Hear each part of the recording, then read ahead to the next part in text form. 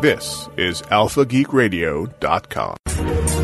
The following presentation is licensed under the Creative Commons Attribution Share-alike Non-Commercial License. For more information on Creative Commons licensing, please visit www.creativecommons.org. Today on Casually Hardcore, the 2014 Video Game Award results. Insurance for your donations.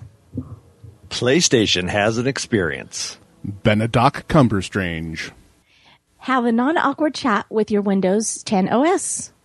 ESO is still not ready for consoles. A couple big name casting confirmations.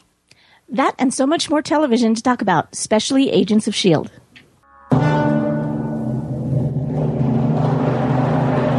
I don't like this place. Alive!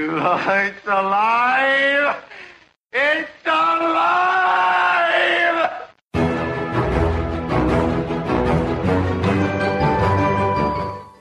Don't panic. Like the book says, the casuals have taken control of the airways. This is Casually Hardcore, live on AlphaGeekRadio.com.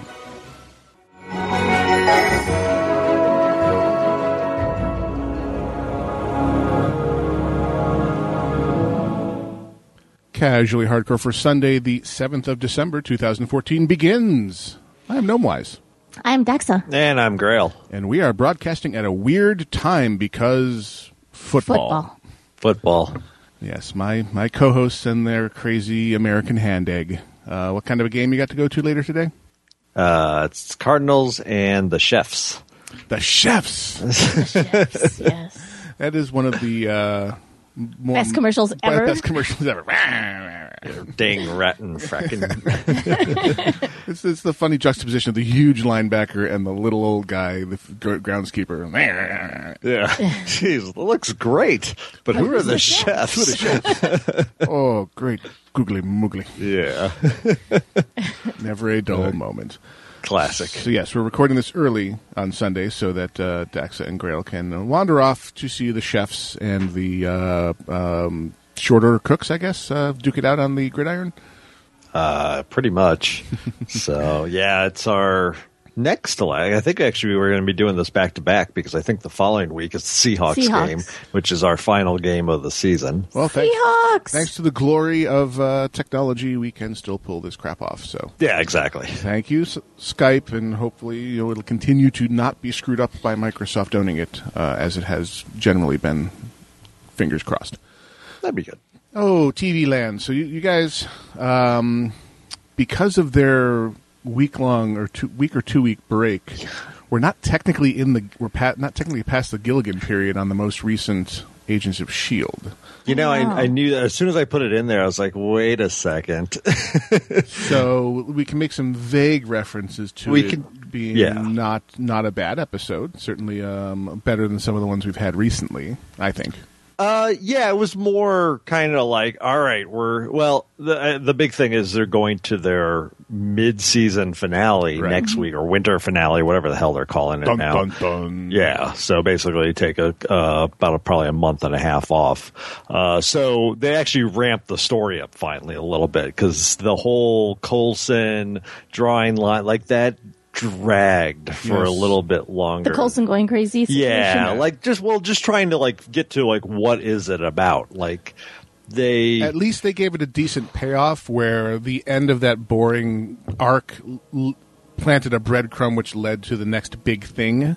Yeah. So at least they had that. But yeah, it was not the most compelling storytelling, and their ratings indicate that we weren't alone in that opinion. No. I mean, I think they're putting good stuff in there. It's just they need somebody to kind of come in and say, you got to punch up the story a little bit here. You can put the breadcrumbs, but don't have it be completely boring for 4 episodes or 5 episodes. Just to get to the point of finding out the city, and that's kind of where we left going into this episode. Is they knew where the city was, but at the same time, Hydra has the key. Yes, to the city. It's a matter of we have the map, they have the key. Okay, dun, dun, dun, dun, dun, dun. Right. The and I was totally wrong. I thought this was going to be a big Inhuman tie-in. I thought the city was going to wind up being the blue area of the moon. Nope, not at all. Right here on Earth, Nope, apparently. right on Earth. That was the last little Easter egg they let go of at the end of the last episode we're allowed to talk about without being spoilery. Right. Was, here it is. We found it. It is, in fact, on Earth. Our big breaking into the Australian facility, satellite uplink to scan the Earth paid off. And Right. they know where they're going, was where we left off. Yeah. So we had that. We had what you're left to believe that Ward pretty much taking out his family. Yep.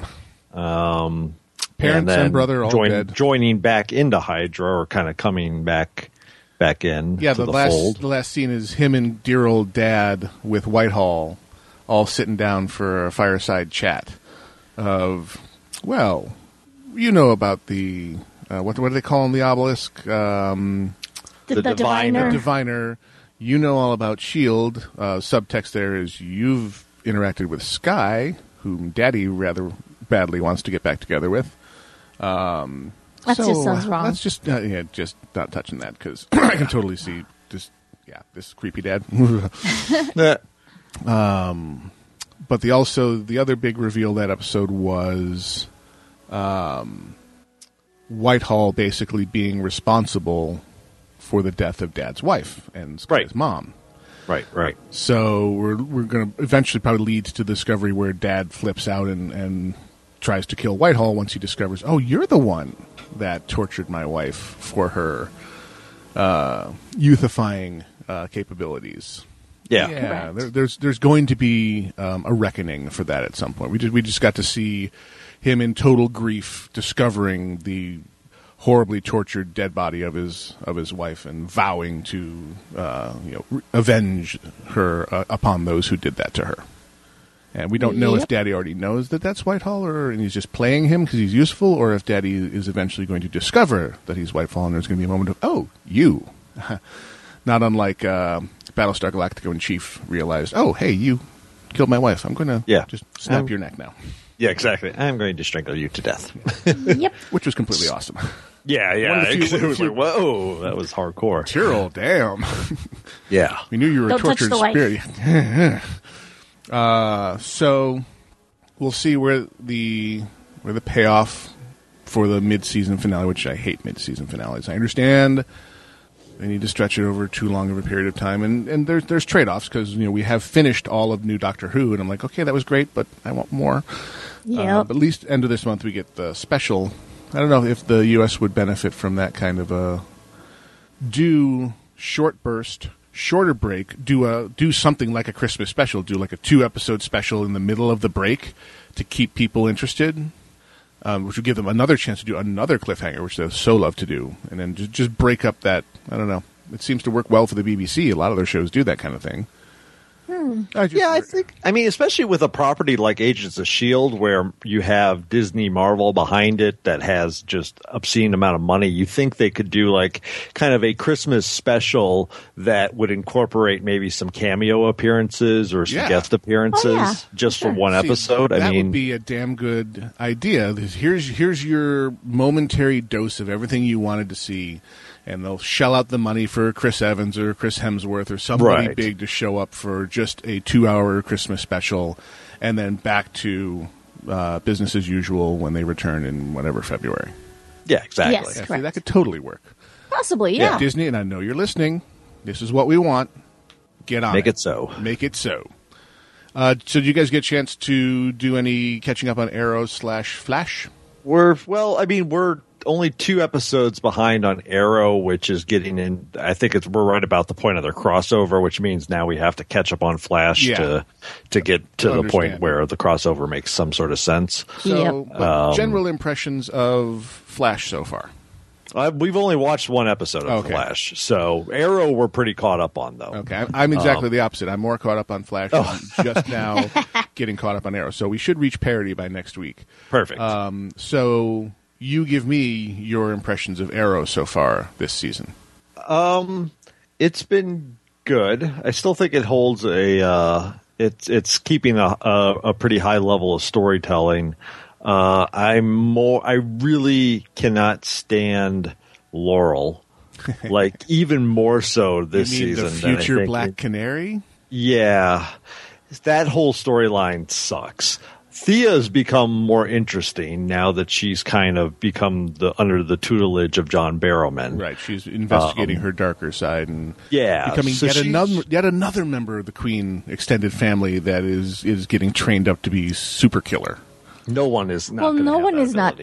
getting trained up. Pretty much everyone in that show is getting trained up to be a super killer. Kind of seems to be the vortex that they suck everyone into. And here's your martial arts training over here, weapons training to the right, and ranged is center column. And just craziness. It seems to be a recurring theme. Is everyone becomes as super as a mortal can be. So they've taken a page out of the Batman. And pretty said, much. But they even went down. I mean, Arsenal came out of what was the serum again? Mirakuru. Mirakuru was the, basically the super soldier serum of this universe, and let them do some genuine superhuman type people. Yeah, but they generally seem to shy away from that, which is one of the things I like about Arrow. Is it's a little more grounded while still being comic booky. Well, and they have to. I think that, it's kind of they're mirroring, like you mentioned, with Batman because he's a more grounded superhero. He has incredible training, but he's still just a dude. And so having him dealing with like the Mirakuru last season was great because these guys were so much more powerful than him. Right, it really beat him down. They definitely treat him like a character from. The Dresden Files, or anything that Butcher writes. Beat down, basically, rally. that's the mantra of the show is beat him down. Yeah. And this season they've not been beating him quite as much. It's been more, I think, in his head beat down because he's had. It's all my fault. Well, but he's had conflict like with. He's like, oh, Felicity, I kind of want to, get with you because we're really on the same page. But comes to the realization that anybody he's with is probably going to become a target, and Spider-Man syndrome breaks that off. The addition of Brandon Roth, though, he's awesome. Yeah, he's been a really fun character because you're not really sure if he's bad or good and just cocky, or is he really like sinister? But he's been a really interesting mix, and he brings a lot of kind of like frantic energy when he's on this screen.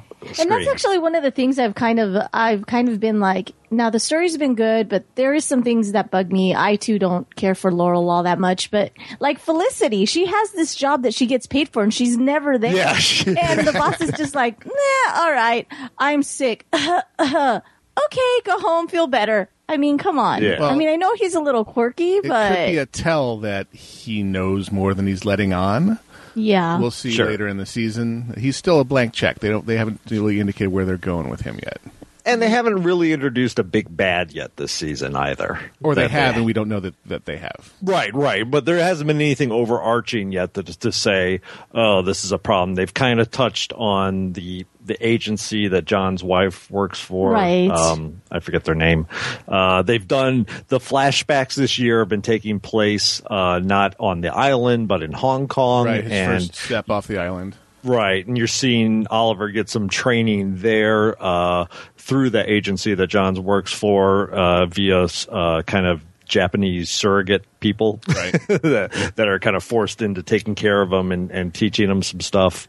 So that's been good. I think Arsenal's development's been okay. I think the conflict with Roy was pretty good. Yeah. He's been pretty good too. Yeah. I like that. He's a lot less annoying than he was. He's certainly less whiny. Right, yes, right. Exactly. That's good. And Diggle having to balance the baby and assisting with heroic activities has been well done. That is rare. Yeah. Usually introducing family challenges and child it just takes a character to annoying places. Right. Mm-hmm. And they've kind of done it right.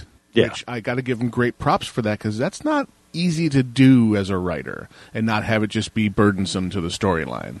Well, and I think a big piece of it is normally when they do that, they set it up so that the parents are in conflict. One is not about doing superhero or heroic stuff, and one is. And that's where the conflict comes. And in this case, they're both on this. Like, she's sending him out to go do heroic stuff. Well, and she's going out. Or she goes out and does it. So they kind of balance it better than what you find is an annoying trope in most other cases. What their conflict is basically trying to get a babysitter while one's doing the super spy thing and the other one's doing the superhero thing. Right. So it works. So I'll get caught up on that. Flash is in its infancy, so it's much more popcorny, much more monster of the week right now, with laying the groundwork of the big mystery of who is the Doctor really? He's clearly either a time traveler or has access to future time streams, and they salt usually the end of each episode with him doing something clearly evil, all to protect Barry Allen. Barry Allen has a destiny. And the actor is doing a great job of doing the evil, mysterious grin at the camera while he does something nonsensical that we apparently will make sense of later. They've set up the love triangle between his kind of, sort of, never really adopted, but grew up alongside sister-ish person, and Dad's partner. They're an item, and Barry is pining after her. They had the couple of episodes where they've had Felicity crossover, and Barry and her clearly have chemistry. So there's been hints and attempts at forming a romance there, and the end of that was basically they both looked at each other and realized that each of them wanted to be with someone else. Yeah. So they just commiserated about, doesn't this suck? Yeah, it really does suck. But neither of us wants to settle, even though we clearly have chemistry. We're two alike, and we're looking for the opposites attract thing in our lives. And so she's had her a little bit of crossover. Much bigger rogues galleries of metahumans and superhumans, because that's the whole MacGuffin of this series. Is many people were created with superpowers the night that the Flash was created. Right. Yeah. Yes. Exactly. Well, and I mean, the Flash himself is on kind of a different level. Right. He actually is. He's like B team for like Justice League. He'd be like just a notch below the big ones of like Superman and Wonder Woman and Batman. And in the history of power of the DC universe, they've given him, a pretty massive power set with the eventual ability to phase between dimensions and travel in time. Right. That's pretty major. In fact, in one of the many Crisis series, he saved the entire multiverse. Yeah. So he's definitely on that top tier when he wants to be. Right. In this incarnation, he's just a kid with superpowers and still figuring it out, and is being gently manipulated by his benefactor / evil overlord. Right. Yep. So we'll see where they're going. His entourage, little bit annoying. Cisco, the guy who's oh yeah, he's in there simply so they can have an excuse to use the classic names from the comic book series. Right. So Weather Wizard and who else? He drops the classic name of the supervillain every time, dressed up as the I gotta name everybody quirky kind of guy. Like whatever. Oh God. Yeah. They've got the female scientist whose name I am forgetting, who was a fiance to one half of Firestorm. Oh, so you got to check those names when they drop them. Nice. And he just vanished the night of the super glider accident. So we're expecting him to turn up melded with somebody else as the duo that is Firestorm at some point. Just because why would they go to all the trouble of naming him that and having him mysteriously disappear instead of being killed outright? I mean, I wonder what they're going to... Because Firestorm's another one, like, wow, in terms of power level. He gets there. Early iterations of Firestorm was the older sage professor, in the head of the young punk. Right. Who's actually controlling the body and hadn't really realized their full potential. Yeah. So I'm assuming, we'll meet them as they're working out what the hell is going on with them, that they're two people in one body. Yeah. And we also have this nuclear fission power. That's kind of neat. And I can make anything. That came much later, but yes. I know. So, Yeah, that was. So we'll see where they're headed with that. So lots of fan service in this. Even the list of like the particular coffee shop they go to is a classic coffee shop name that was made up for the DC universe. Star City is, or not Star City, Central City is a mishmash of two different Flash cities from two different generations. So a Woody era and a Barry era smashed together into one. It's entertaining and it's clearly going somewhere. I'm a little worried that once they solve the mystery of his benefactor evil overlord, where they'll take it then. But they keep me tuning in, so get caught up. I think you'll enjoy it. Okay, yeah, we'll definitely work on that this week. I'll do the arrow thing and get my dark and gritty on. Yeah. Yeah. All right, we had one of many. This is the Game Awards. Yeah. Yes. Not too full of themselves at all. These are the Game Awards. The Video Game Awards. Damn it. Look no further than here. Honed. Some of my favorites from the ones that they've announced of winners. These guys keep turning up, and they do great work in the weirdest places. The guys behind South Park, and this is South Park: The Stick of Truth, which I have not played, but all reports are was amazingly fun to play, even if it wasn't a South Park game. So they made it a solid game, and then added all the comedy and fun and voice acting that makes it epic. And they won Best Performance, Trey Parker, as various voices in South Park: The Stick of Truth. Yeah, that's really cool. I mean, he does pretty much, between the both of them, they do every voice there almost, right? Oh, God, yes. No, they have a very small cadre of people that do the voices. It's kind of same thing like with Family Guy when you see Seth doing just the switching through voices and you see it coming out of a human's mouth. It's kind of creepy. We have Best Soundtrack from Destiny, and I have not played that, but you guys have for a while. Was it all that in a bag of chips? Oh yeah, I mean the Halo series has always been, their music's been fantastic. This sprang right and from that. This continued though. Apparently, Bungie and the composer that did a lot of that music had some sort of falling out after this. Yeah. But the music in Destiny is fantastic. It's great. It's one of the big highlights of the game for sure. Yeah.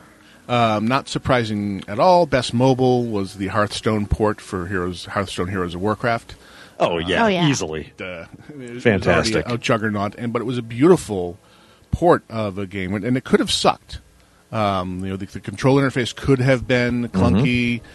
Instead, it's just you barely need to learn anything to transition to it from the desktop version, which I think is high praise for that kind of a game. Yeah, I mean, I go back and forth on some of the stuff Blizzard does, but they never release a game that doesn't work in the way they intend it to work. Yep. Whether or not you agree with the intention, that's a different story, but the main thing is the interface is always clean, the controls are always very responsive, and they continue that even into the mobile market. Best Fighting Game went to Super Smash Bros. For Wii U. That one I have played and can report hours of unending multiplayer party fun, stupid combo moves out your ears, and just a button masher for all the ages. Sure. One that kind of surprised me, they named a Nintendo Developer of the Year. Yeah, that was interesting. Well, I mean, I guess when you look at it, I would agree with it because mainly the content. Like if you look at actual new games that come out from a developer, Nintendo put way more quality out than Microsoft or Sony. They were consistently among the highest rated. Yeah, especially if you consider the mobile market as well. Because they had a new Pokemon game. If you could, I think Legend of Zelda came out there. I mean, they redid Wind Walker. There's a lot. So. You're right. I was thinking just the Wii U. You think Wii U? It's like, oh, that didn't perform too well. But the DS has amazing games. But the games they put out, I mean, same thing. Like Microsoft and Sony. You think Microsoft's major releases were like. I can't even like Forza, driving game, and the Master Chief Collection of Halo, which is basically just a repack that horribly failed at launch because they had all kinds of bugs they hadn't resolved. No, good. Enjoy it, Nintendo. Yeah, enjoy. Way to go. Just to follow that, best sports and racing game, Mario Kart 8. entertaining party game for the again for all ages. Best shooter, Far Cry 4. Best narrative, which is one I've not heard of, Valiant Hearts: The Great I know. War. I'm not familiar with that one.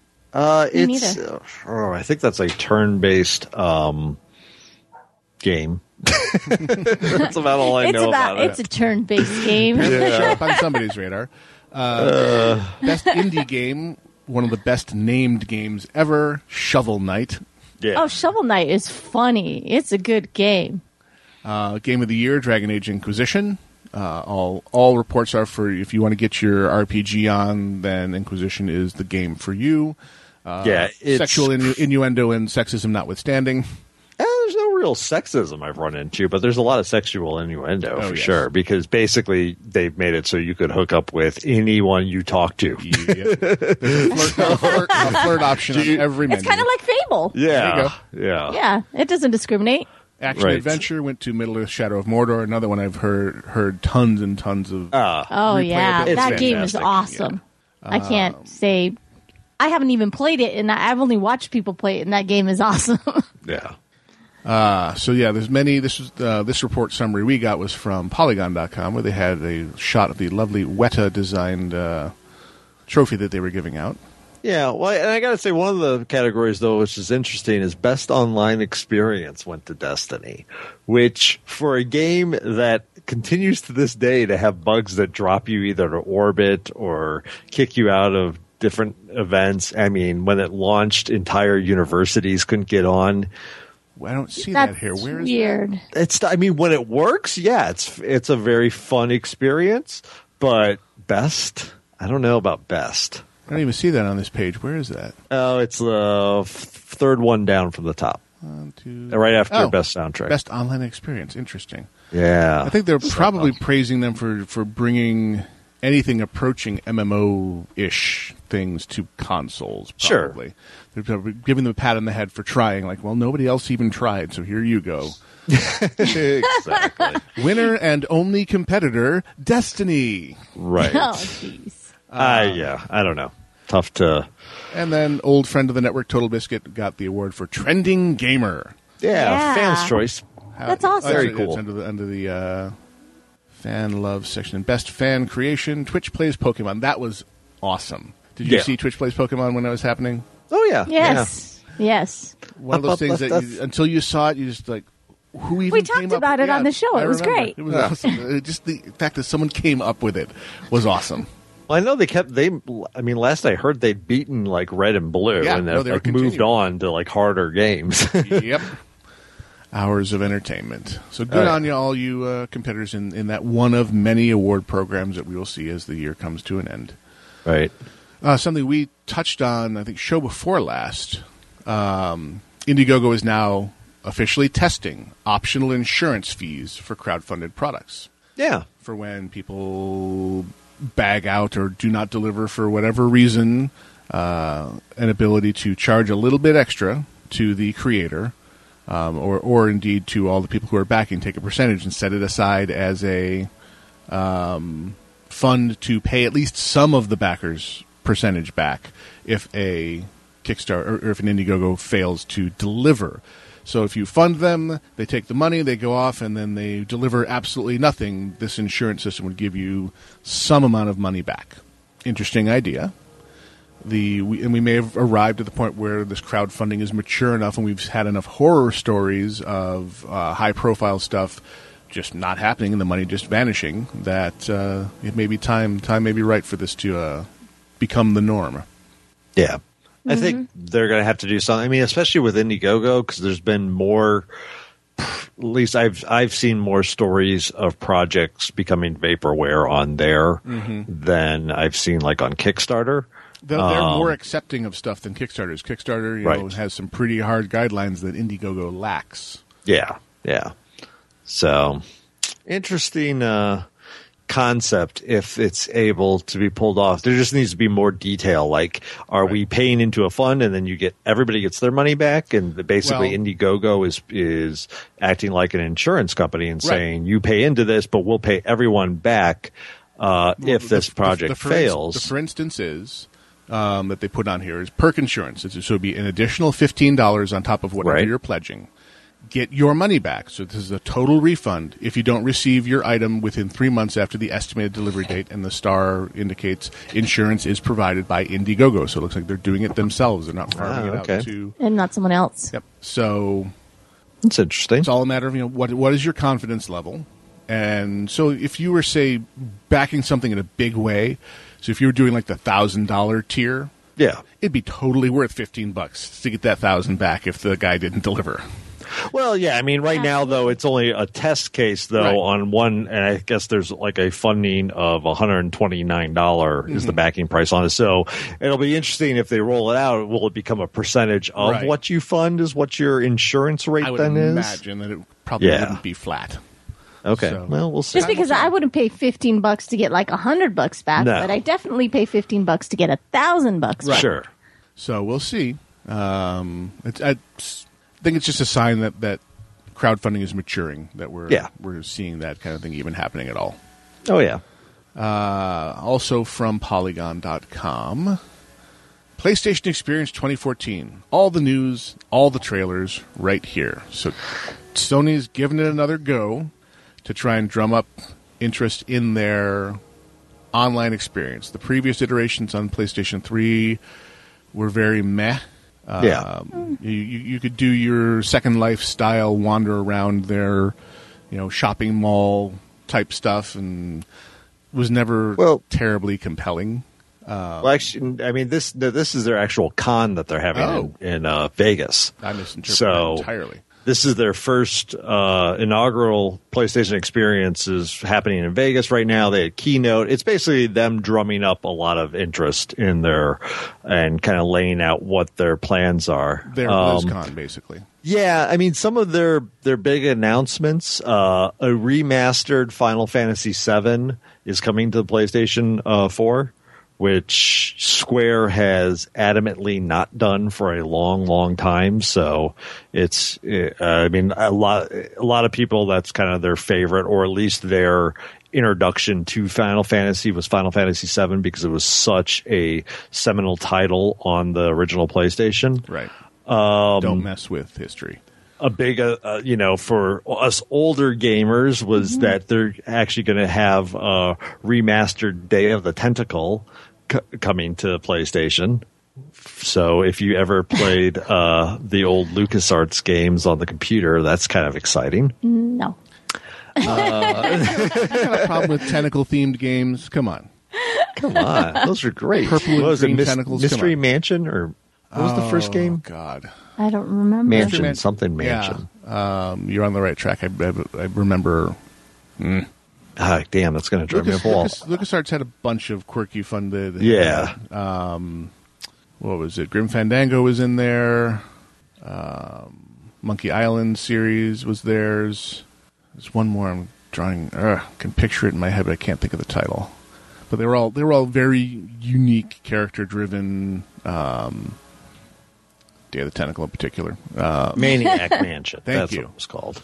Yeah. Out of your mind. One of the fun things that they have announced is the pre-order page for the PlayStation 4 20th Anniversary Edition. It's basically a PS4 done up in the colors and some of the styling of the original PlayStation. So it's all the light gray, same case shape. As they didn't repackage it into a different shape. They went just with the classic PlayStation color scheme on it. Yeah. So for your, But it looks cool. It looks awesome. It's yeah. I mean, if I was to buy a PlayStation 4, I'd probably want to buy that That one just one, 'cause yeah, it looks absolutely. cool. I don't know if I need their camera, but the actual design is awesome. Yeah, they're bundling in their Kinect wannabe, Right. which is a step up and improvement over the old PlayStation Eye and the old Yeah. PlayStation camera, with the stereoscopic vision camera and the infrared sensors. It's basically a direct Kinect ripoff. Right. And Some of their other big ones, Street Fighter V has been announced as an exclusive to the PS4 and PC, and it's going to actually, they're saying it's going to have cross-platform play, which is kind of that's nifty. not very common at all. No. And Shovel Knight, it's gonna Shovel launch Knight's with gonna the launch. God of War cameo. So Yeah, Kratos will be in your Shovel Knight game. I don't know what that does for you, Because but whatever. reasons. Some people apparently they might do some stuff with it. So Killing Floor 2 is also going to the PS4, which is Killing Floor is a kind of throwaway, like just shoot a ton of zombie games on the computer. Aridin had picked it up and played it for a decent while, so it's not a bad addition. Again, just really announcing, I mean, Uncharted 4, duh. They're making another God of War game, duh. Shocking. Yeah. Shocking. So a lot of announcements of games that were exclusive to them already. Persona, Yakuza 5 is coming to They were PlayStation 3. More It's like, demos yeah, of No Man's Sky. right. There were another item here where they were touting the procedurally generated. It was a dungeon crawler type one. Which one was that? Not Uncharted. Bloodborne. Yeah. Bloodborne looks into it. I'm not sure if it's more in like the Dark Souls mold, but with procedural generated. Procedurally generated just in the multiplayer dungeon area. Oh, okay, it'll be gotcha. different every time, a la Asheron's Call, a la No Man's Sky, where it's been, here's Gotcha. the rule set, and Diablo 3 generates their dungeons the same way. So here's your tile set. Yeah, sure. And run the algorithm. And, oh, look, here's a completely unique one, and go. Right. So they're not doing the entire universe is procedurally generated like No Man's Sky. They're just saying, here, the multiplayer arena will be different every time, so you can't just learn it and become a master of it and, pwn noobs until the cows come home. Well, I mean, it is by From Software, so the chances are it's going to be very Dark Souls-ish, Demon Souls-ish, since they make the other games too. So, Apple tree not falling far from. yeah, and it's not like those haven't been successful, so no reason to doubt it. And TechCrunch brings us a preview video of the desktop edition of Cortana, which, if you don't know, is Microsoft's riff on the Siri personal assistant idea. And they've taken the Cortana character out of the Halo series and made her the interface point, and they're demoing the integration into Windows 10 that they're going to put. Yeah, and it's very it's super alpha at this point. Yes. A lot of the commentator who, if you watch the video, talks a lot about the fact that it's not connected to the same database that Cortana on your phone is connected to, so some of the features aren't there yet. But he gives you a basic overview of it. It does all the things you'd be used to having a voice assistant help you with, scheduling things on your calendar, making Skype calls, setting reminders, those type of things. I must just not be doing it right, but Siri doesn't do much for me. Like, every time I ask her to do something, it's like she purposefully does the opposite of what I want her to do. She's trying to kill you. She is trying to kill me. Skynet, okay? Need I say more? Right. I think it's not for our generation, because I have the same kind of mental block of apparently there's tons of Google Now voice features on my Nexus phone, and I can never be bothered to take the time to find out how to use them.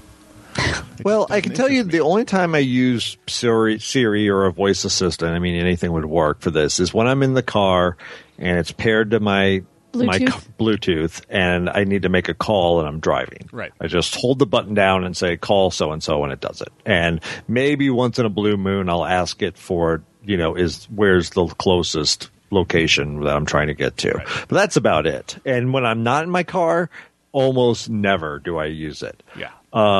But watching this video and kind of thinking ahead, having that functionality on a desktop is more compelling to me than it is on my phone or like on the Xbox. Because I can see myself being in the middle of doing one thing on my computer, especially if I think about it from more of a work standpoint.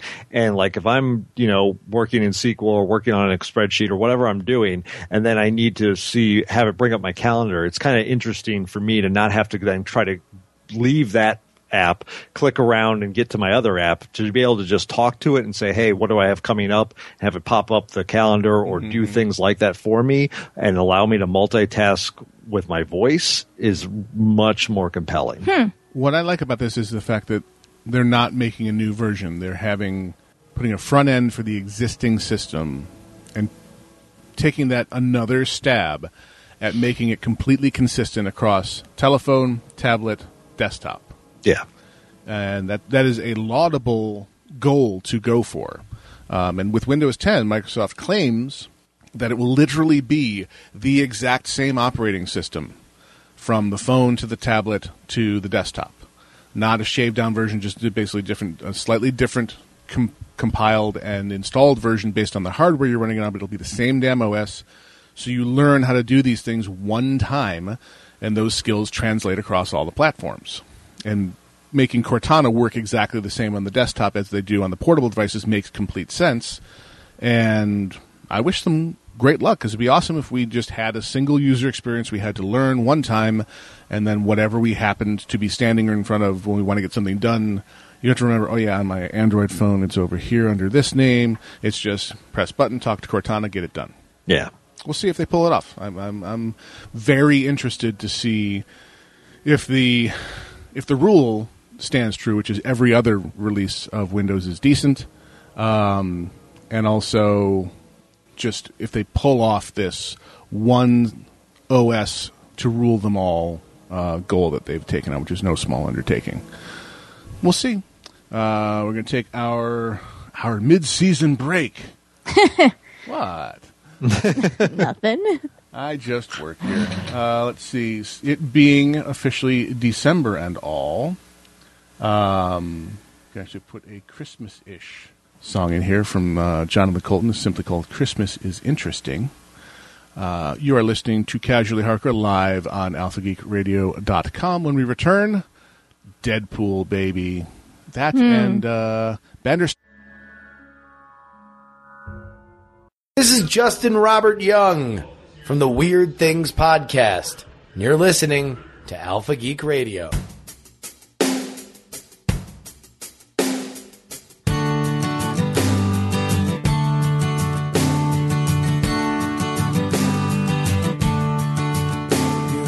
Put on your feety pajamas.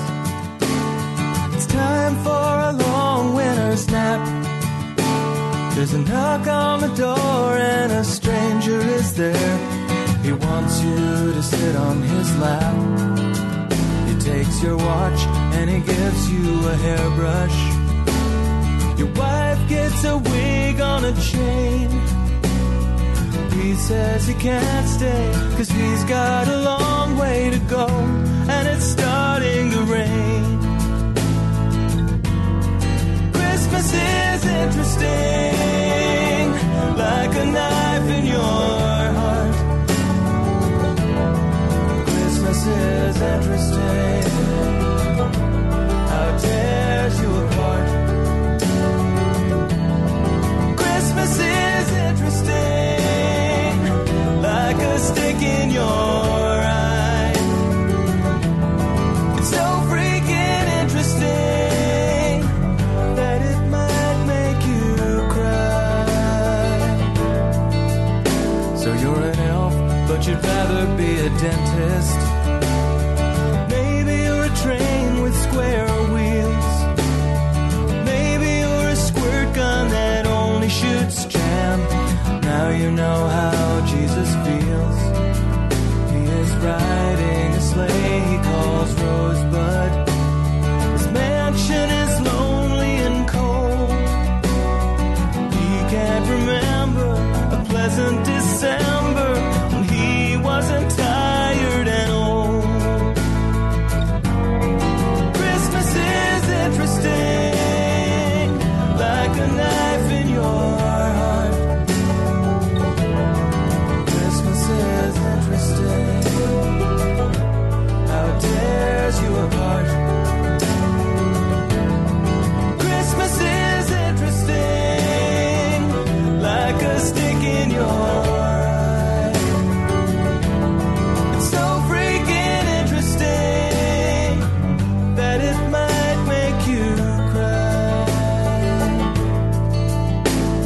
you're drunk and your name is Jimmy Stewart. You once had a wonderful life.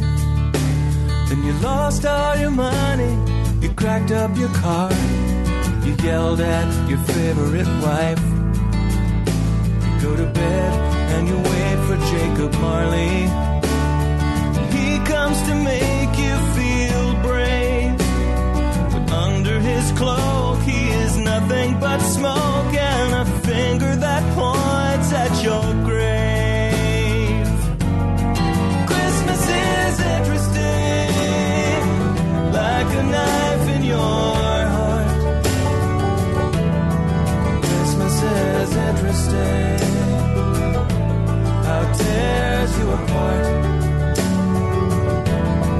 Christmas is interesting, like a stick in your eye. It's so freaking interesting that it might make you cry. Hey, this is Veronica Belmont from Vaginal Fantasy, and you are listening to Alpha Geek Radio.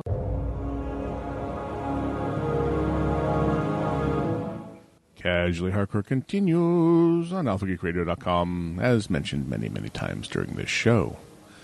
So, the storied saga that is Elder Scrolls Online has yet another speed bump on it. It has not been, it has not been a pleasant existence for this, or not the predicted second coming that ESO was supposed to be. Well, it was supposed to be Second Coming, and its big thing was we're going to be on the new generation of consoles, and it was actually, I mean, it was supposed to be not quite a release title, but not too far off. Yeah. And they've now said sometime in 2015 is when it's coming out. Real soon now. Right. And this goes hand in hand with the PC version of it floundering some as well, because they still run a subscription model and have not kept a high level of Subscribers. subscribers base. See, this looks to me like if they had been able to, at launch, fire off the PC version, do the Final Fantasy 14, or which one was the first one that had the cross-platform PS2 and PC? I don't remember. the dream of the console people and the PC people, MMO-wise, dwelling on the same servers and all one big, fat, happy game, which was the idea here, but they didn't launch it together, which I think would have been the powerhouse that would have made this an event in gaming history. It's Elder Scrolls, which has huge amount of popularity associated with it, and if they had been able to pull off launch day, here's your PC version, here's your Xbox version, here's your PlayStation, Nintendo, thank you very much, you're on your own, and everybody play together on commingled servers, it could have been amazing and a landmark event. And instead it's been here's the PC version with all kinds of issues. Oh, and by the way, there's no real end game, and it's kind of fantastically boring to play. It's nowhere near as entertaining as the last standalone game was. Sure. It's just more of the end game of that without a lot of compelling story. You're not developing your character.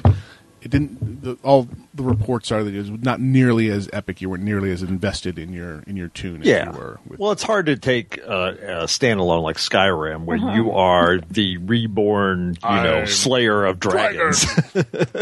Yeah, because you're definitely not going to be that in an MMO. Yeah. You're the reborn along with hundreds of other reborn slayer of dragons. But, I mean, there's apparently, and it was one of those things that apparently it has a good later game, maybe not end game, but like the beginning of it was very standard MMO. But around level 20, from what I read, is where it got good. Right. And then it kind of fell off again when it hit end game. some fundamental issues, and this is months ago, so hopefully they've corrected some of this. Some issues with trade skilling. Apparently, the character creation, the ability to mix and match your armors and your skills to make the character you want to play was pretty powerful. Dax and I played a PvP version of it at PAX this year. And that was freaking fun. Yeah. And I hate PvP. Yeah. Hate it. So it was kind of crazy. I mean, and I wouldn't get off the computer. Yeah, she was having a blast playing it, and because we were just wrecking these fools.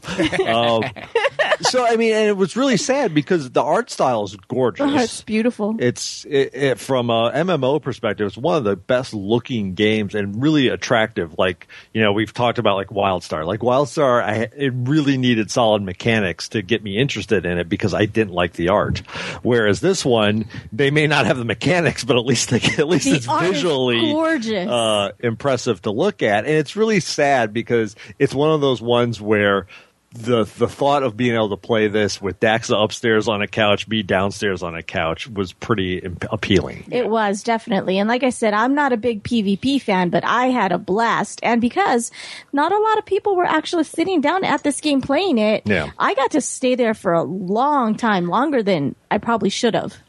In a good way. In a good way. Yeah. It was fun. And when we talked to them there, we're like, oh, so what's the release date for the consoles? Yeah. And they're like, oh, it's really soon. Well, soon, not really not so soon. In their defense, in this Polygon article, they quote, it's also important to note that the Xbox One and PlayStation 4 versions of ESO are not just ports of the PC and Mac game. We have completely replaced the PC user interface with a console-specific UI designed from the ground up with a controller and living room play experience in mind. We've also added voice chat and full integration with Xbox Live and PlayStation Network. So it sounds like they're trying to do it right, where they fully support the native online service of the platform and the controller of that console. Yeah. So if that's the reason for the delay, it's a damn good reason, where they're not trying to do a quick and dirty, lousy port. Blizzard took a same long period of time to port Diablo 3 over to consoles, and all reports are that people who have played the console game or played the PC game started over on the console because it was so fun and compelling in its own way. So in the long run, it may be the right reasons. It just may be a matter of, great, it's finally out, it's awesome, but not a lot of people are going to know that it's awesome because they've missed their window. Well, not only that, so they're still sticking with the monthly. Well, I think that's what also is probably mixed in, is if they're looking and saying, well, really at this point we should probably move to maybe a free-to-play model, but how do you then incorporate that on the console version? Mm-hmm. Well, if they get into the online stores and do that well, they could have microtransactions out the yin-yang and then succeed wonderfully. Yeah, because I mean, like Warframe has been very successful on the consoles, and that's a total free to play with microtransactions if you wanted to take it. And I mean, I have it downloaded; it's still a blast to play. So it can be done.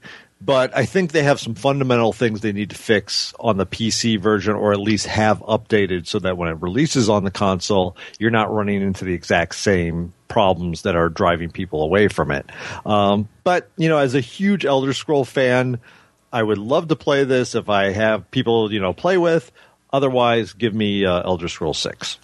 Yeah, pretty much. I'm an okay Elder Scrolls fan. I've watched Grail play it quite a bit, but I had a blast playing it. Now, would I pay a monthly fee just to play that PvP portion? Probably not. But if it was free to play, and I would definitely pick it up for that. Or just a one-time cost. A one-time cost, like, you know, $50 for the like game, $60 for the game, whatever. I need to find here. Since our Linky was broken. Again, from Polygon. Looks like their site is broken. Link from their own site is broken. But I can at least read the intro bit. It has been officially announced that the little tactic of, air quotes, leaking the Deadpool test footage onto the internet has successfully gotten interest back up, and Ryan Reynolds is, in fact, signed on to... I guess you can call it, technically, he's reprising his role as Deadpool. God, yes. I hope to God that they don't have this be an actual follow-on to X-Men Origins Wolverine. I don't know how the hell they would pull that off. It'd be great if he just like wakes up, he goes, well, that was a weird dream. And then just goes into the Deadpool character. Yeah, just kind of gets a scalpel, cuts the sutures off his mouth and says, damn. Yeah, or just, just goes, wow, that'd be kind of weird if that was the way it went down. But let me tell you how it actually went down. Right. And actually, within the framework of the tongue-in-cheek world that is Deadpool, they might be able to pull that off. Right. Possibly, you may have heard stories that I have swords, built into my arms.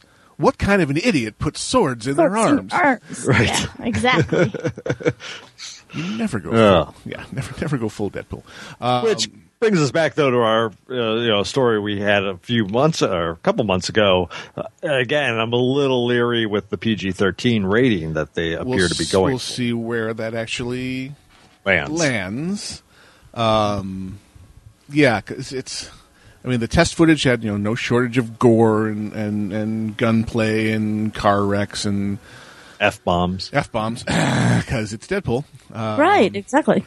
But it had that glorious Deadpool snark. Yes, it did. And the over the top, as the vehicle is rolling, he's pointing to the little cartoon he's drawn of what he's going to do to the guy. I love that. It's those breaking the fourth wall, completely out of reality moments of stupidity and awesomeness that could make this the funniest superhero movie, air quotes superhero. Right. So I'm in the same place I find myself with a lot of these early developments. Same reaction I had when I heard Guardians of the Galaxy. Really? Right. Mm-hmm. It has since delivered in a big way. So I am, this con's dubious to me. Yeah. Yes. But they did it was a good first step to have Ryan Reynolds. Absolutely. Because he and it was probably a big deal to get him because they look at his superhero heritage on the big screen of the, holy crap, that was supposed to be Deadpool and the yawn-tastic Green Lantern movie. Yeah. Some hardcore lobbying in his favor had to have happened behind the scenes. Honestly, if you give him good material, he'll be great in this role. We'll see. So great! I'm glad to see yet another genre film. Another chance for Hollywood to deliver unto the nerd community what we desire. I hope they don't bomb on this one because I think there's a deep mine of fun and goodness to be dug in Deadpool in general. Oh, absolutely. So, there could be easily a trilogy of awesome stupidity.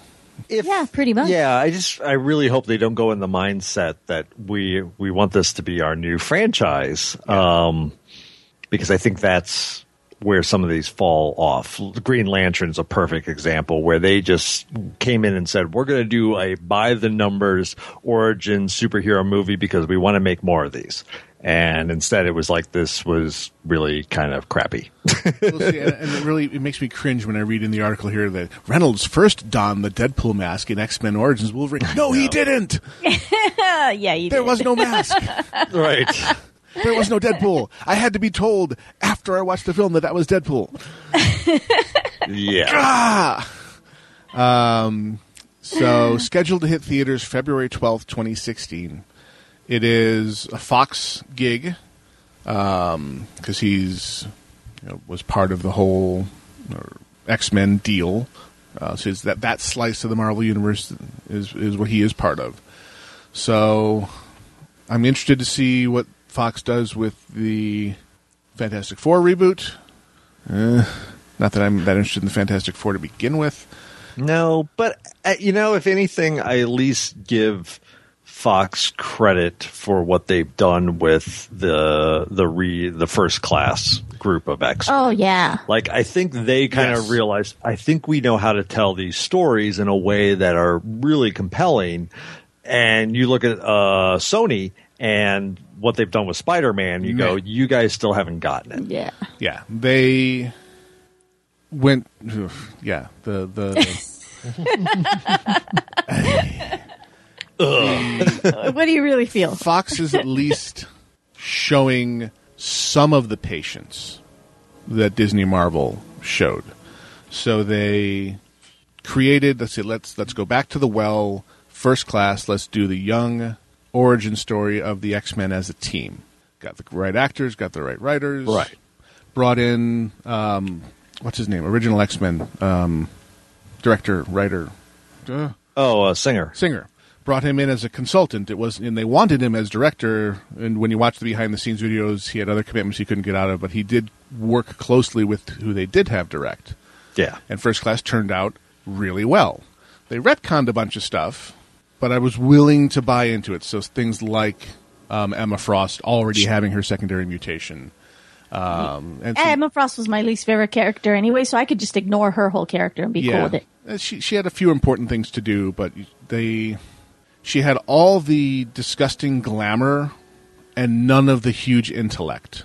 And she had no acting skills. Right. There was that, too. I love Yeah. Emma Frost in the comics when she is well written, because she is very self-aware and extremely intelligent. Very smart. And very much on top of her game, but also knows how to use her other assets to her advantage. Yeah. So she's a full package deal when she's being a villainess or when she's being a champion of the good guys. Yeah. Semi-good guy. But I think also the big achievement of First Class was it was an X-Men movie, number one, that didn't feature Wolverine. Right. Thank God. Except for a teeny cameo. Awesome cameo.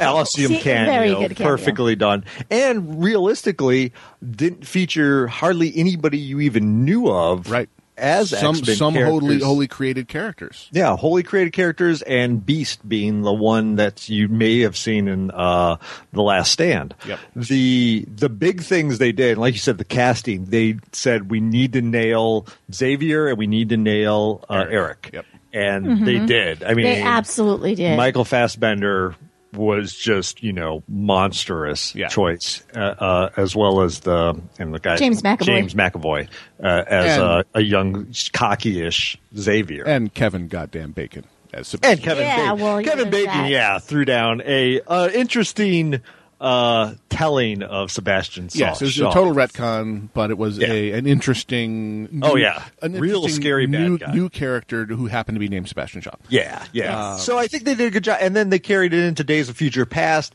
and really showed they could do a very big ensemble story that could be really confusing, and I think they told it in a way that it made sense, and anybody that have quips with it are more on the micro level, very technical, like whether or not why does Kitty have this power suddenly? Yeah, why can Magneto control robots by just manipulating metal? Right.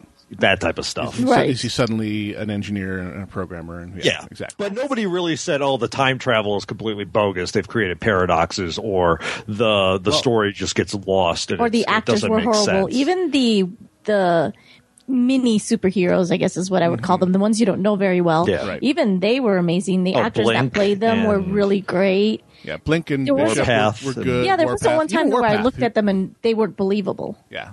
And really, I liked their take on time travel, where they had to hold him in the future for the same length of time they needed him to stay in the past. Right. Exactly. That was an interesting riff, but also the masterful job they did retconning all the stuff that they hated about the previous movies and set us on course to go forward. This is Fox forging their Marvel Cinematic Universe. Yeah. And if you look at it, back up a little bit and look at the scale of Days of Future Past, it's an Avengers-level ensemble cast. Yeah. Oh, yeah, easily. That they pulled off, I would say, as well as Marvel did. Yes. They did absolutely great job with it. And so, it gives me hope because, Fantastic Four has no interest for me, but maybe they understand it and know that they need to incorporate it. And with Deadpool, I hope they also say, instead of trying to make it our own, why don't we figure out what people really like about the comic and give it to them.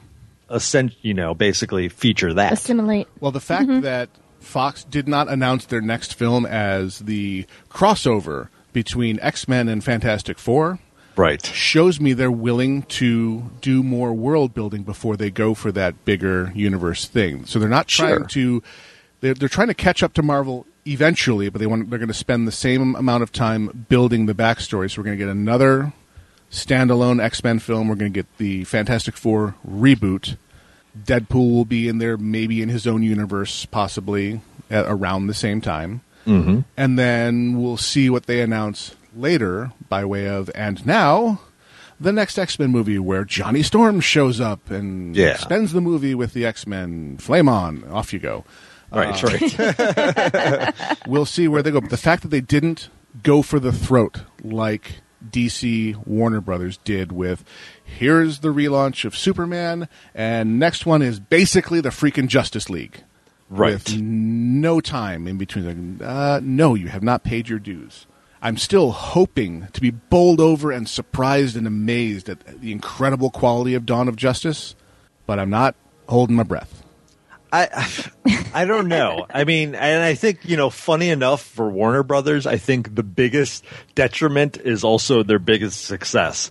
The Nolan Batman movies just still ring too fresh in everyone's mind. Yep.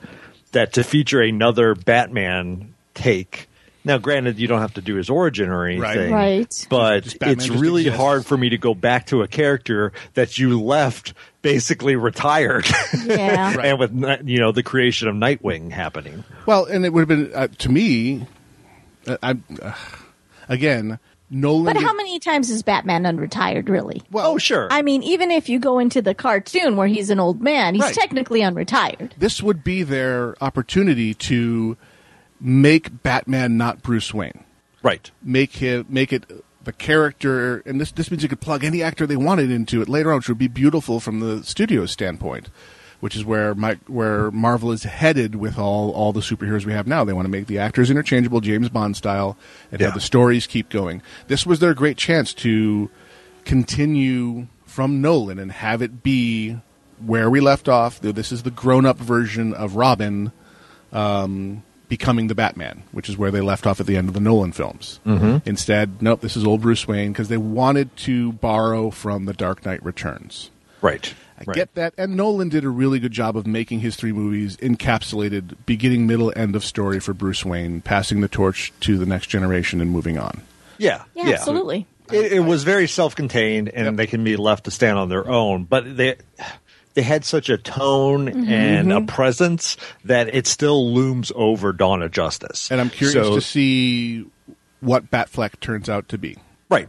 And I mean, I have high hopes for him as an actor. I'm more concerned about the story. What is he given to work with? Yeah. What is he given to work with? Exactly. And so if they lift it directly from the pages of Dark Knight Returns, they could do worse. I mean, that's some good stuff, and they've certainly taken the look of the costume and the Batmobile, especially the armor they showed in the teaser, was straight out of the throwdown scene between Batman and Superman. Sure. So, great, they're borrowing the imagery. Good. Are they going to borrow the core of the character? Is this old, near the end of his career, Bruce Wayne Batman? Is that who we're going to get? Because they've always said, this is an older Batman. He's more mature. The shots of Affleck we've seen have been with the graying temples, a la Reed Richards, and definitely an older, more mature, beaten down. So many questions, so few answers, so much hope, and so much fear tied up with Dawn of Justice. Right. I mean, we'll see.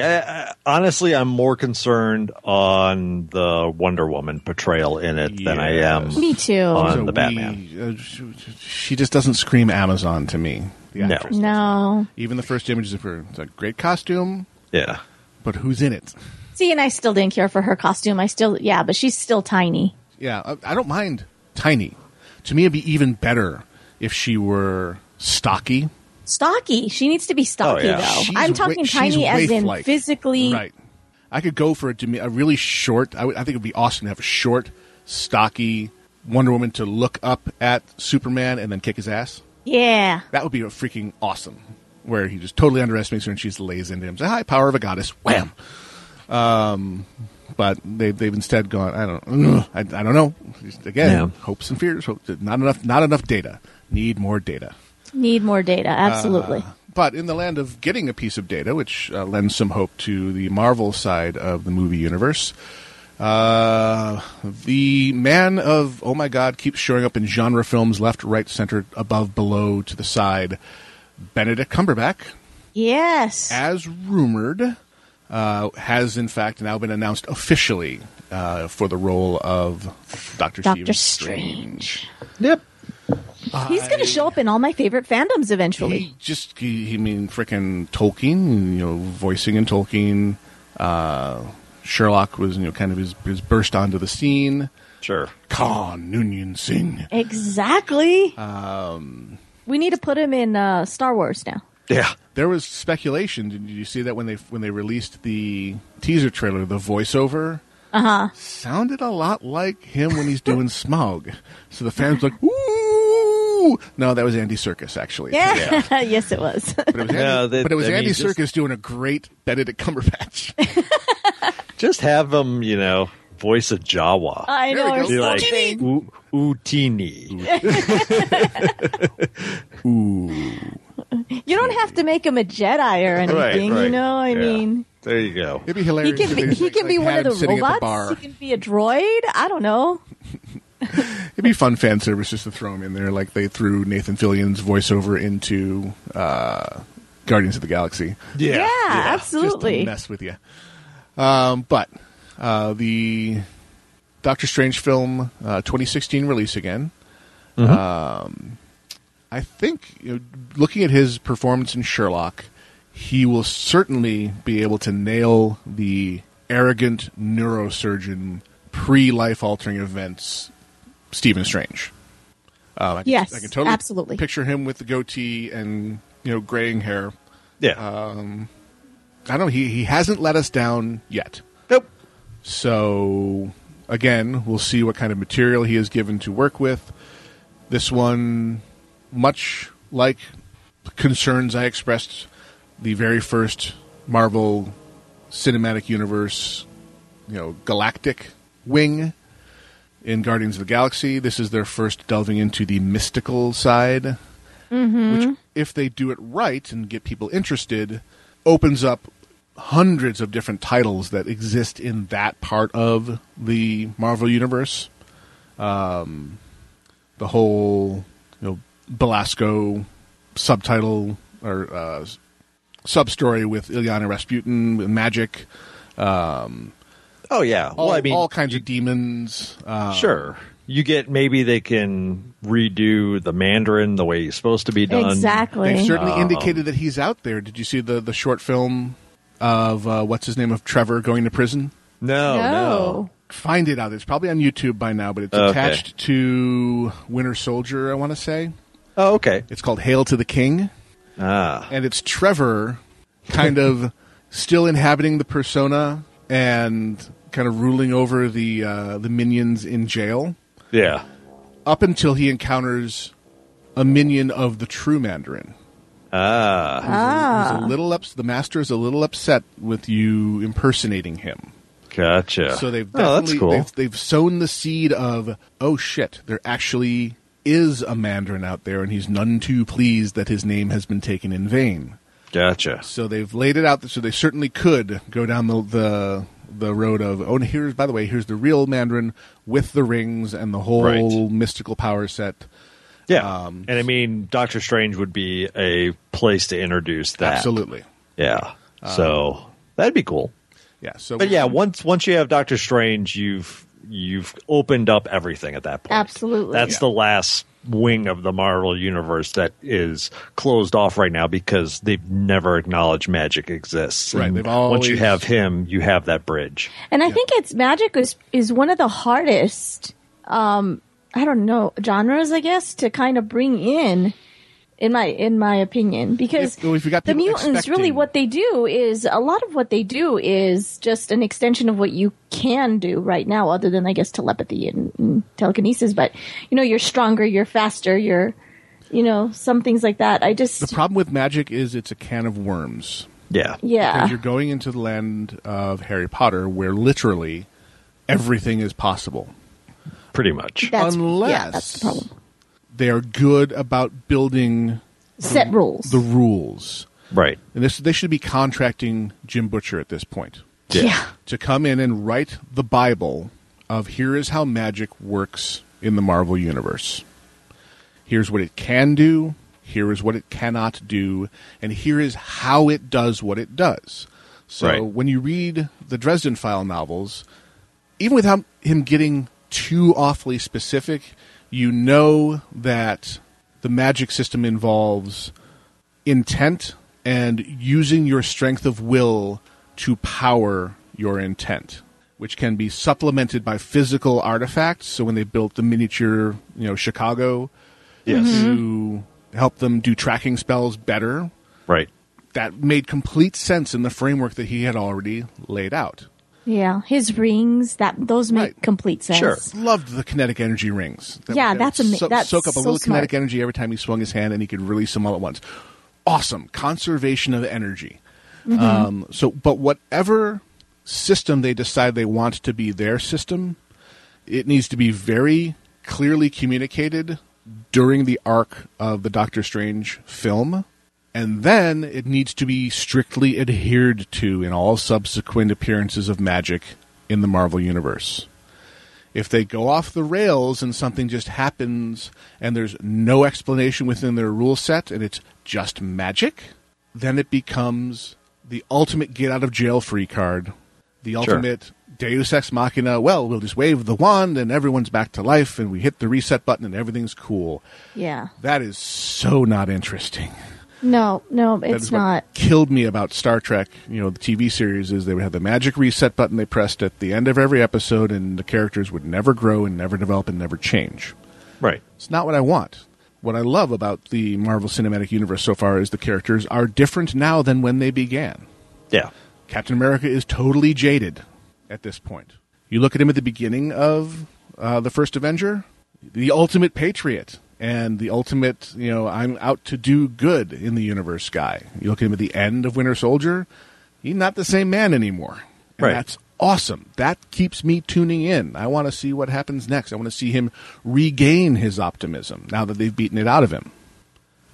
So we'll see, we'll see how they handle magic. I'm hoping that they nail it. I literally hope someone is listening and goes out and calls up Jim Butcher's agent and said, "Hi, we want you as a script consultant on the Doctor Strange film." Because that would be a tremendously good decision, I think. Because he has demonstrated that he knows how to do magic entertainingly, well, and consistently. Absolutely. Soapbox is now put back away. I feel strongly about this. If you may No, I do too. It's where they can go wrong really badly. Yeah, it can. And I don't want it to go wrong because I love Benedict Cumberbatch, and Doctor Strange has always been an interesting character. He's never been one of my favorites. Did you watch their origin story animated film? Yeah. No, I have. didn't. You It should. was good. It's really good. Yeah. Surprisingly good. I mean, I wasn't expecting that kind of quality out of a Marvel film. I think it's streaming right now, either on Amazon or Netflix. Yeah, I caught it on Netflix, but I'm not it's sure. It's one of those that comes and goes. Catch it next time it's streaming, Daxa, and I think you'll dig it, and I think you'll like the character even more, and want to see it as a live action film even more. Huh. Interesting. Okay, yeah. But they introduce check it out. all the important Doctor Strange concepts are laid out in that one.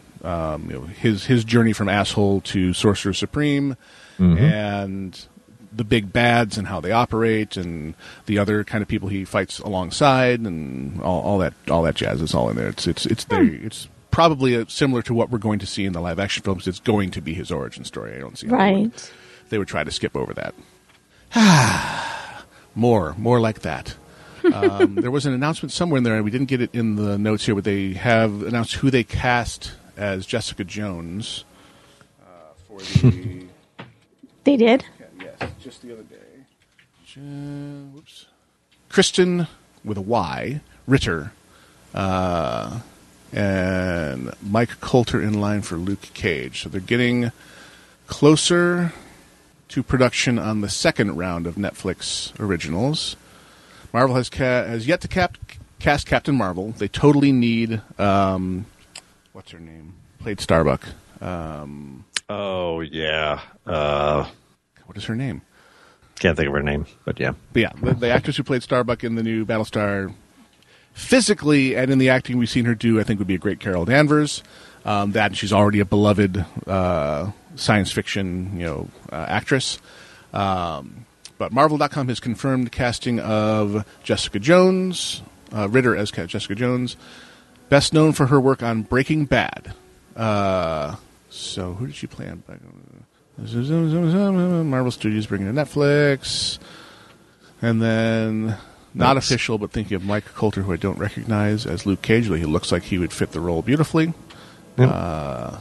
So they're moving forward on the Netflix originals. I'm really excited to see those and see them be good, because I want a constant stream of Marvel Universe goodness. Right. Where there's a television show, when there's not a TV show, there's a Netflix original, and when there's not a Netflix original, oh look, it's time for a new movie. They could get this total, almost perpetual feed of new content going, and that would be my perfect world. No doubt. Oh yeah, and they make comics too. Yeah, exactly. to fill in the couple of days where there's not video stuff going on. Right. Yeah, see, I don't know much about the Jessica Jones character, so looking at her, I don't know if she's a good fit or not. That's what I don't know. Yeah, I don't know anything about her at all. And I'm actually kind of glad I don't know anything about her at all, because I can go into that one cold and just learn something new. Because one of the things about all this stuff being brought to the screen, I have all kinds of preconceptions on all these characters because I've been reading them for years. Here's one that I haven't, and I've read very little of Power Man and Iron Fist.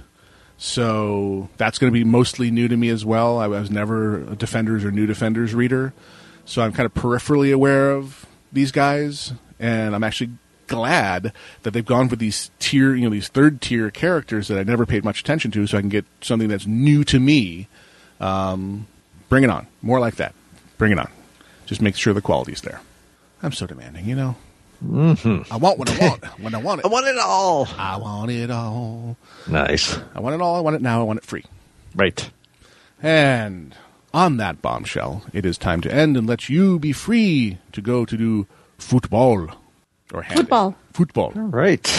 Thank you to the volunteers on the subreddit, alphageekradio.reddit.com, who help bring us all the linky goodness and the nerdy fun found around the internet that we talk about every week. Who is pinging me in... Nobody. Someone's pinging you, huh? While on the air? Skype was just lighting up with weirdness, but there's nothing actually there. So it was a fantasy ping, I'm Skype. is what you're saying. I'm here. It was Doc Dead. Because we're on the wrong end of his show. It's like, what are you doing? All right, no problem.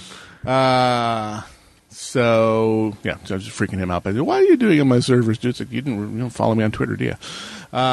Speaking of Twitter, you can find us on Twitter. The show is Hardcore Casuals. The network is Alpha Geek Radio. I am on there as Gnomewise. She is on there as DaxaCH. That's DAKSACH. And Grail is on there as Izzy Grail, IZZYGRAIL. Follow us for fun and festivities. You can send emails to theshow@alphageekradio.com. That's theshow@alphageekradio.com.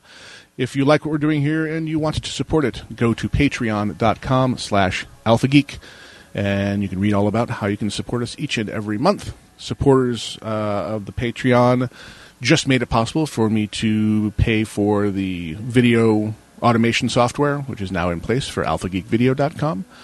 Watch this space for new and fun excitement and announcements about that coming soon, because now it's actually working. So thank you to our patrons for making that possible. We massively appreciate it. You can listen to the show live every Sunday. Normally, our time is 4 p.m. Eastern. Right now, because of football, we're doing it a little early because we don't want to skip a show if we can help it. And you can also listen on your mobile devices using the TuneIn app from TuneIn.com, available on every platform known to man, including refrigerators, washers, dryers, and toasters. Just search on the TuneIn app for Alpha Geek Radio and find all 4 of our channels there, and just tune in at the appropriate time for mobile live listening goodness. As we go on into the holiday season, another way you can support the network is to start your Amazon searches using the search widgets on the front page of alphageekradio.com.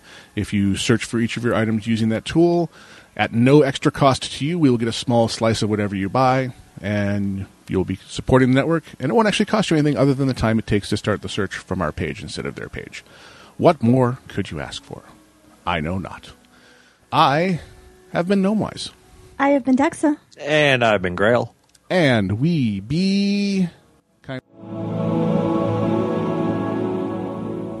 Bye-bye, radio people. Bombadita, bombadita, bombadita, bombadita, bombadita, bombadita, bombadita, bombadita, bombadita, bombadita.